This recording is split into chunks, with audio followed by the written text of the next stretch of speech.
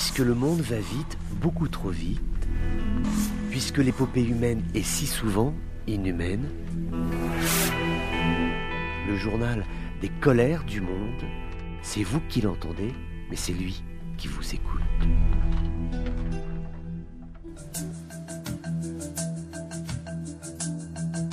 Bonjour à tous, bienvenue dans ces colères du monde. C'est une frappe importante qui a été opérée par l'aviation israélienne qui a touché l'aéroport international de Damas et qui se trouve pour certaines de ses infrastructures hors service. C'est une frappe importante, même si ces campagnes de bombardement sont anciennes. Il y a toujours eu la volonté de la part des autorités de Tel Aviv de viser des positions attribuées soit aux gardiens de la Révolution, à RDC, soit à des milices pro-iraniennes.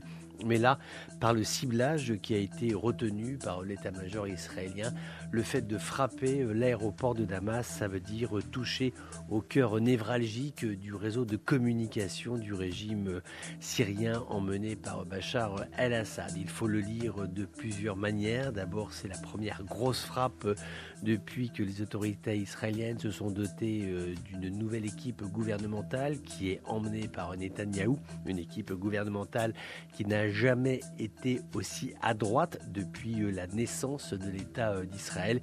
Il y a aussi ces rumeurs qui sont en fait émanantes de cette rencontre qu'il y a eu entre les ministres de la Défense syriens et turcs. Cela s'est déroulé à Moscou. Est-ce qu'il va y avoir une reprise de dialogue entre Ankara et Damas? Si tel est le cas, comment les Iraniens vont-ils réagir? Est-ce que Israël va se retrouver dans une situation où elle va devoir reconsidérer sa stratégie syrienne?